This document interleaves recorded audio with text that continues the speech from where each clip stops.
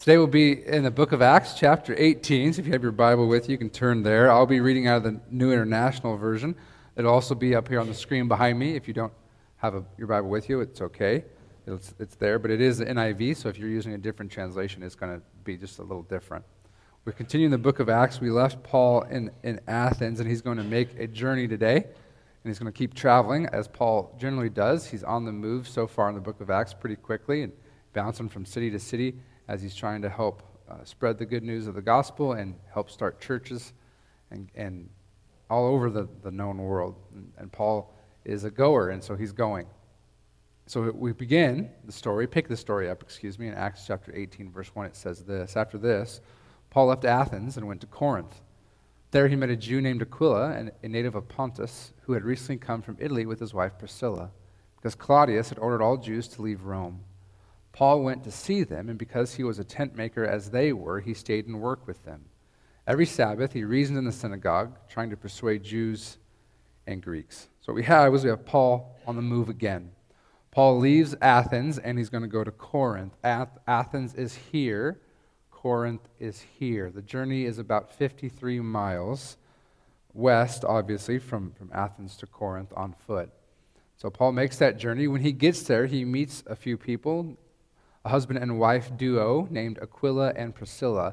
Now, there's a lot to talk about with them, but there's a lot to talk about today, so I'm going to kind of skip over them quickly, and we're going to pick them up here in the next few weeks and give you a little more detail about them. They're going to become a very important part of Paul's mission of spreading the good news of Jesus everywhere he goes. The interesting thing, and what we're going to talk a little bit about today, is they had been asked to leave Rome by Emperor Claudius. Now, Emperor Claudius reigned from AD 41 to 54, and during that time, he expelled the Jewish people from the city of Rome. And so Aquila and Priscilla had to leave Rome.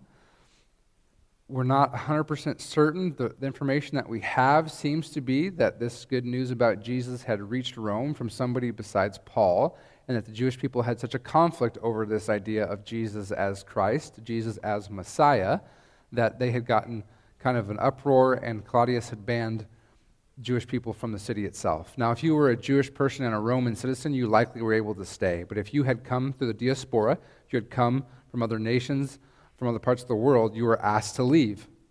And so Priscilla and Aquila had left Rome, and they have settled in Corinth. And what we learn about them is that they are tent makers, which just means that they were leather workers.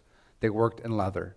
And until this time, we had no idea, but Paul also had the trade of working in leather.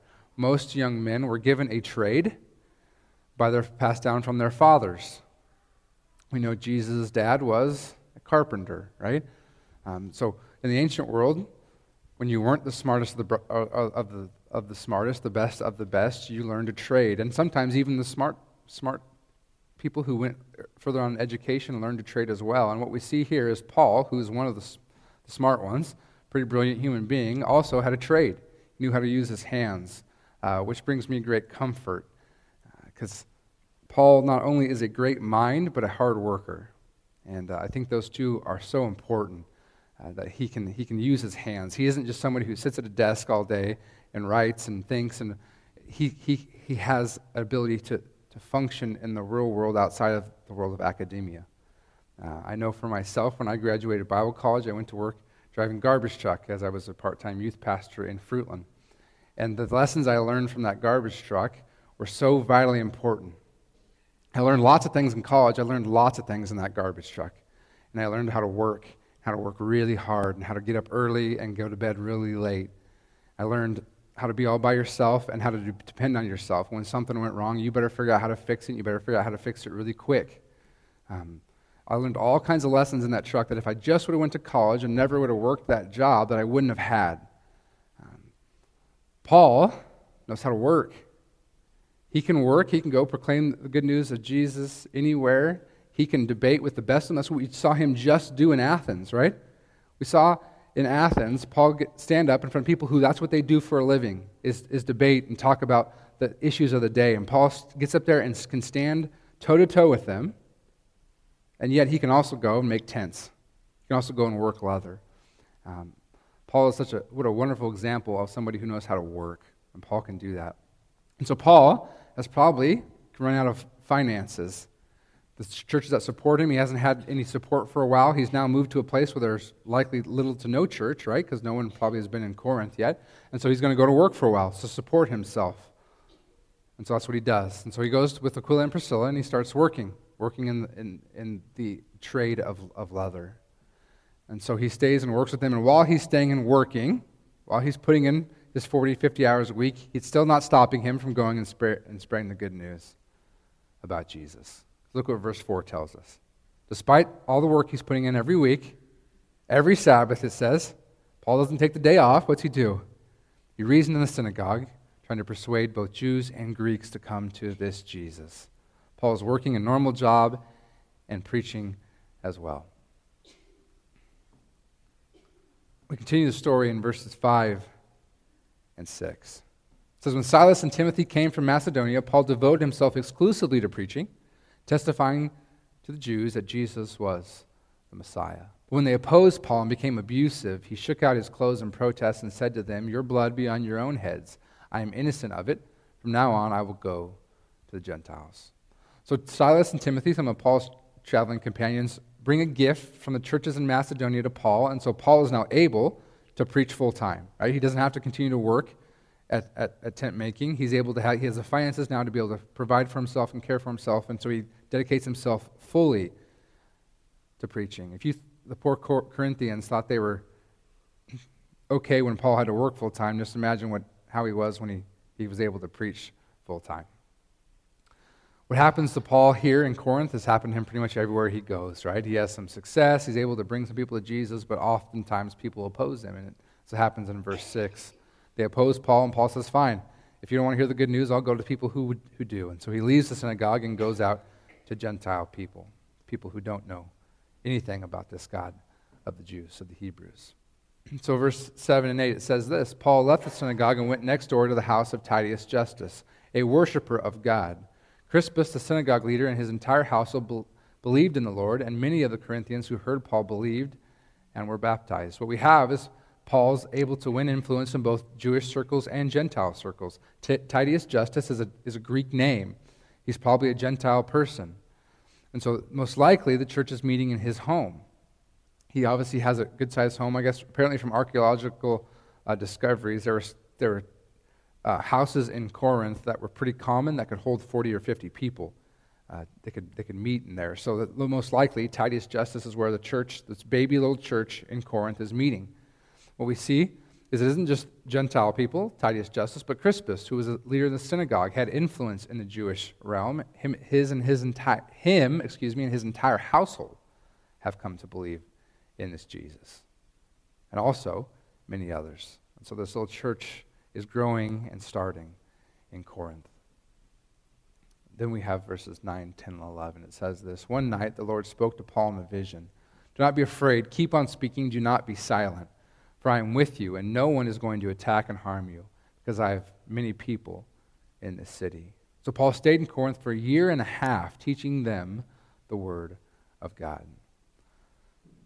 Paul gets the reassurance, that word from God in a vision, that it's going to be okay, that you can stay here, you can settle down, it'll be all right. Now, we've seen Paul face all kinds of opposition this far in the book of Acts. People literally have tried to kill him. He's had to be snuck out of cities in the middle of the night, right? And here, Paul gets a chance to just plant roots for a little bit. Corinth is a pretty good-sized city, has pretty decent wealth because of the fact that it's a port city, and Paul's able to settle in and spend some time here. And for Paul, 1.5 years is a very long time. As we've seen Paul go. Here he gets to establish somewhat of a home base for a little while.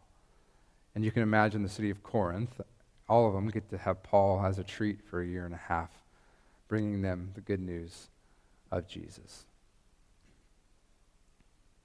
How often do we need to be reminded that God is with us? So verse 10 tells us. God, in the vision, tells Paul, hey, don't be afraid. Don't fear.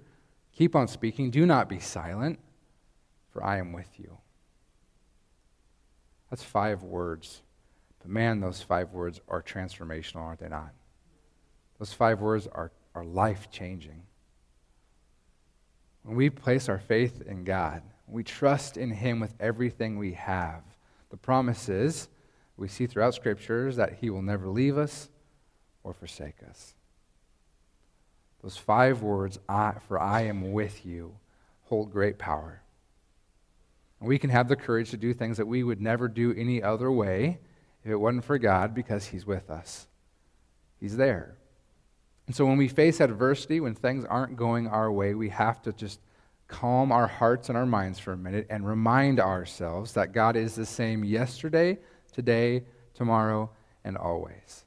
His promises have always been good and will always be good. And when he says he's with us, he means it. And so no matter what comes our way, we can take hope, we can take courage in the fact that God is there.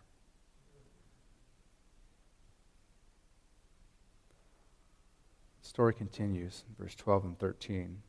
While Gallio was proconsul of Achaia, the Jews of Corinth made a united attack on Paul and brought him to the place of judgment. Peace doesn't last all that long for Paul. A little longer this time. He gets 1.5 years of it. This is what they say as they bring this attack against him. This man, they charge, is persuading the people to worship God in ways contrary to the law. This is a Jewish question, right? Paul, now you and I both know that Paul has grown up in the Jewish world and grew up in Jewish education system and knows his stuff inside and out. So you're going to bring this accusation against Paul, you have better put your big boy pants on and do your homework, right? Because this dude, he's smart and he knows his stuff.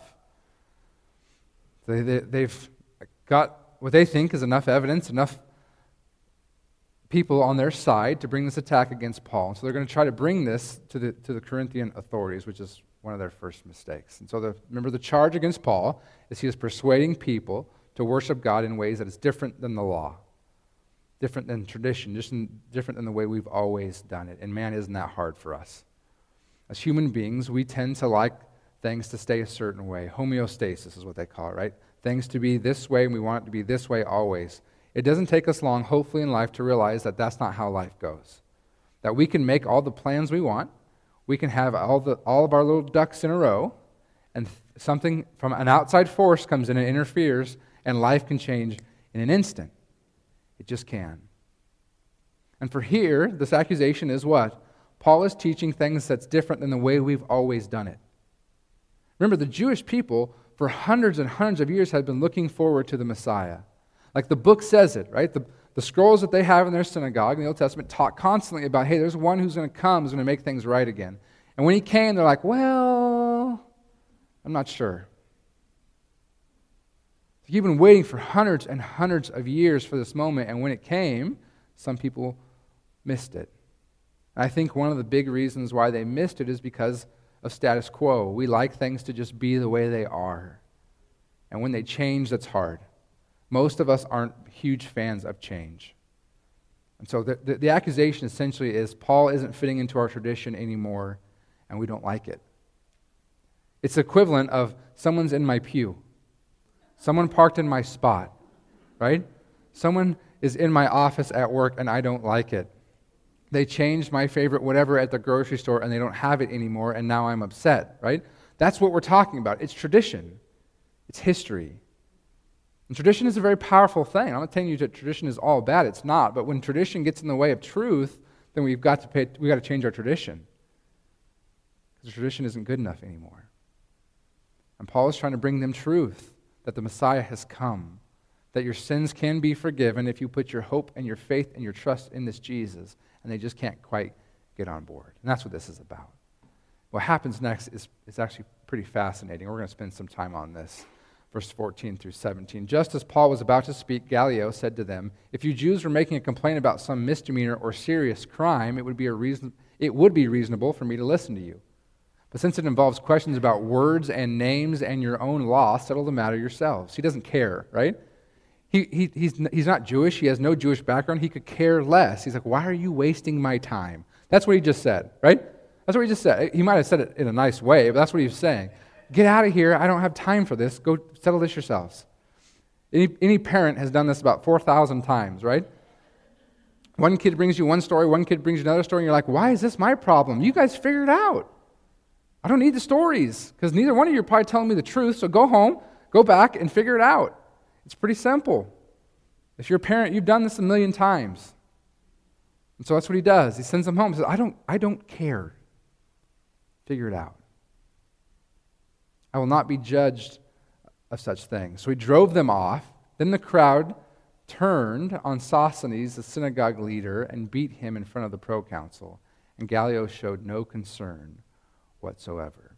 So we have two sides. We have Paul, who's representing this new community of believers, the Christians. And we have Sosthenes, who's a leader of the synagogue, who represents the Jewish side of this debate. They're on opposing sides, right? Sosthenes' side essentially loses because the guy says, I don't really care, go home. And so what we're not sure is who beats him. If it's the fellow Jewish people who come with him, we said, hey, Sosthenes, you should have made a better argument so he would listen to us so we could have got Paul ran out of here. We're not sure. I lean that way to think the people who were on his side turn on him saying, you didn't accomplish our purpose. We were trying to get Paul ran out of here like they have in other cities around the kingdom, and you didn't do it. And you failed us, and so now we're going to rough you up a little bit. Or if it's Gentile people who are just there who, as we know, crowds have no wisdom and crowds have no knowledge, and they turn on Sosthenes and start being, I don't know the details. All we know is Sosthenes takes a beating, and Gallio the proconsul could care less. Like, yeah, do whatever. I don't really care about him either. That's not what I want to talk about. What I want to talk about is Sosthenes for a minute. So if you have your Bibles, turn to 1 Corinthians chapter 1, verse 1. Now, I can't prove this without a shadow of a doubt, but I have this weird feeling. Remember, what city are we in right here? This is happening in the city of Corinth. 1 Corinthians is written to the believers in what city? In Corinth. And look what 1 Corinthians 1:1 says. Paul, called to be an apostle of Christ Jesus by the will of God, and our brother Sosthenes. Now, I can't prove it without a shadow of a doubt that that's the same dude, but I got this weird feeling that it just might be. And what side is he on in the debate in Acts chapter 18? Paul's on one side, and Sosthenes is on the other. And Sosthenes, as leader of the synagogue, is trying to say, hey, this message Paul has, it's dangerous, it's hurting our tradition, and we want him gone. And then he takes a beating for it. And man, it just makes me wonder if someone didn't just stop and stay there once the crowd dispersed. And poor Sosthenes is all bloodied, and his clothes are probably torn, and he's hurting, both physically and emotionally, right? When everyone that's on your side turns on you, that's not a great feeling. And he's left there all by himself. And I just wonder if Paul and some of those believers with him didn't sit there and wait. And when the crowd was gone and nobody else cared, there was a group of individuals who said, hey, Sosthenes, we'll take care of you. We'll bandage those wounds. We'll give you a meal and bring you into our home. And if Sosthenes didn't just see that and think to himself, hey, maybe this guy isn't all bad after all. Maybe this good news really is good news. Because these first Christians started some really great traditions, like caring for people. Like they took Jesus' words of loving your enemy, and they took those words serious. And I just wonder if Paul and some of those people didn't look at their enemy, Sosthenes, and think to themselves, man, didn't Jesus tell us that we had to love him? And when he was hungry, to feed him, and when he's thirsty, give him something to drink? And I just wonder, and this is just my own imagination right now, if they didn't take Sosthenes in. I just can't imagine seeing that. And I wonder how many Corinthians saw that and thought to themselves, hey, maybe this good news matters after all. Because if you and I are going to bring people to this Jesus, our actions speak much louder than our words. You can talk the talk, man, but if you don't walk the walk, quit talking the talk. Because if there's one thing that has damaged the Christian faith for hundreds and hundreds of years, is people who say one thing with their mouth and say something else with their life. People who try to share the good news of the gospel but don't have the good news of the gospel here. Like it hasn't hit here. And if it hasn't hit here, who cares? You can have it in your head all you want. The first thing in the scriptures to identify Jesus as Lord, as Messiah, as the chosen one of God is a demon. It's the first one to say, hey, I think that Jesus is something special, is a demon. Demons, James, the Apostle James tells us, even demons believe in God and shudder in James chapter 2. Belief here is a great thing, but if you haven't connected here to here, it doesn't matter. I just wonder if the Apostle Paul and those with him didn't see Sosthenes and didn't see an enemy, didn't see someone who just tried to get them thrown out of Corinth, but saw someone who needed hope, who needed love, who needed grace and mercy, just like everybody in this building right now is in desperate need of hope and love and grace and mercy. And what the first Christians were so good at was giving hope and love and grace and mercy. And can the same be said of us? Are we gracious and loving and kind and merciful? If we went to any city in this country and took a survey of how people describe Christians, would they say they're loving and gracious and kind and merciful? I don't want to spoil your afternoon, but when they do that, that's not what comes up. When people are asked, people who are unchurched are asked about Christians, their words aren't they're loving, merciful, and kind. It's that they're often judgmental and hateful and a little too political, and the list goes on and on. And love and grace and mercy and kindness isn't the top 4, 5, 6, 7, 8, 9, or 10. If you and I want to show people the good news and want to share the good news with people, which we should, it has to start with our hands and feet before it ever comes out our mouth. Because Sosthenes, I believe, comes to know this Jesus because there were people who were faithful to the mission, not with their tongues, but with their hands and their feet. Your tongue doesn't bandage someone's wounds. And I believe these first Christians brought Sosthenes in to the fold. And when Paul writes the letter to the Corinthian church, Sosthenes makes an appearance. Why? Because there's all kinds of people in the Corinthian church who know him and know his story. And Sosthenes is with Paul, helping Paul in his ministry when he writes the letter to the Corinthian church. And the letter isn't super kind, by the way, if you haven't read it. There's a lot the Corinthian church needs to do to get better at living a redeemed life. But Sosthenes is there. Man, what a story, I believe. I can't prove it 100%, but a story, I believe, of redemption and forgiveness and enemy loving, of loving our enemies just like Jesus told us to do. Because when we get close to them, we might just find out that they're not our enemies after all. Let's pray. Our Father in heaven, we are so grateful for this story. As Paul leaves Athens and heads to Corinth, he meets many people who will impact his life for the rest of his life. Aquila and Priscilla and Sosthenes, Father, who once Paul could have considered an enemy, but instead of viewing him that way, of labeling him as that, chose to view him as a person in desperate need of you, in desperate need of your saving. And God, every one of us in this room, especially myself, are in desperate need of your grace and your mercy and your love and your kindness. And God, may we never forget that. We know it's hard as we live our life in this world, Father, to not want to just label people a certain way. Because it's easy and it's clean and it makes life easier to live and more convenient, God. But help us to strip away those labels and to view people as you view them, as priceless, as valuable, as people who are image bearers of you, of the divine. Every one of us is created with worth and value. No matter how much we choose to tarnish it through our actions, God, that value and worth is still there because we were created in your image from the beginning. So help us as Christians, Father, to not view people as our enemy, but to view them as people who have been loved and are loved by you. Help us to reach out to those who are hurting, whether it's physical, emotional, it's mental, spiritual, God. Help us to point them to the one who heals all those wounds, God. That's you. We thank you for all that you do for us, how you have blessed us so. We pray all this in the powerful and healing name of your Son, Jesus, and all God's people said.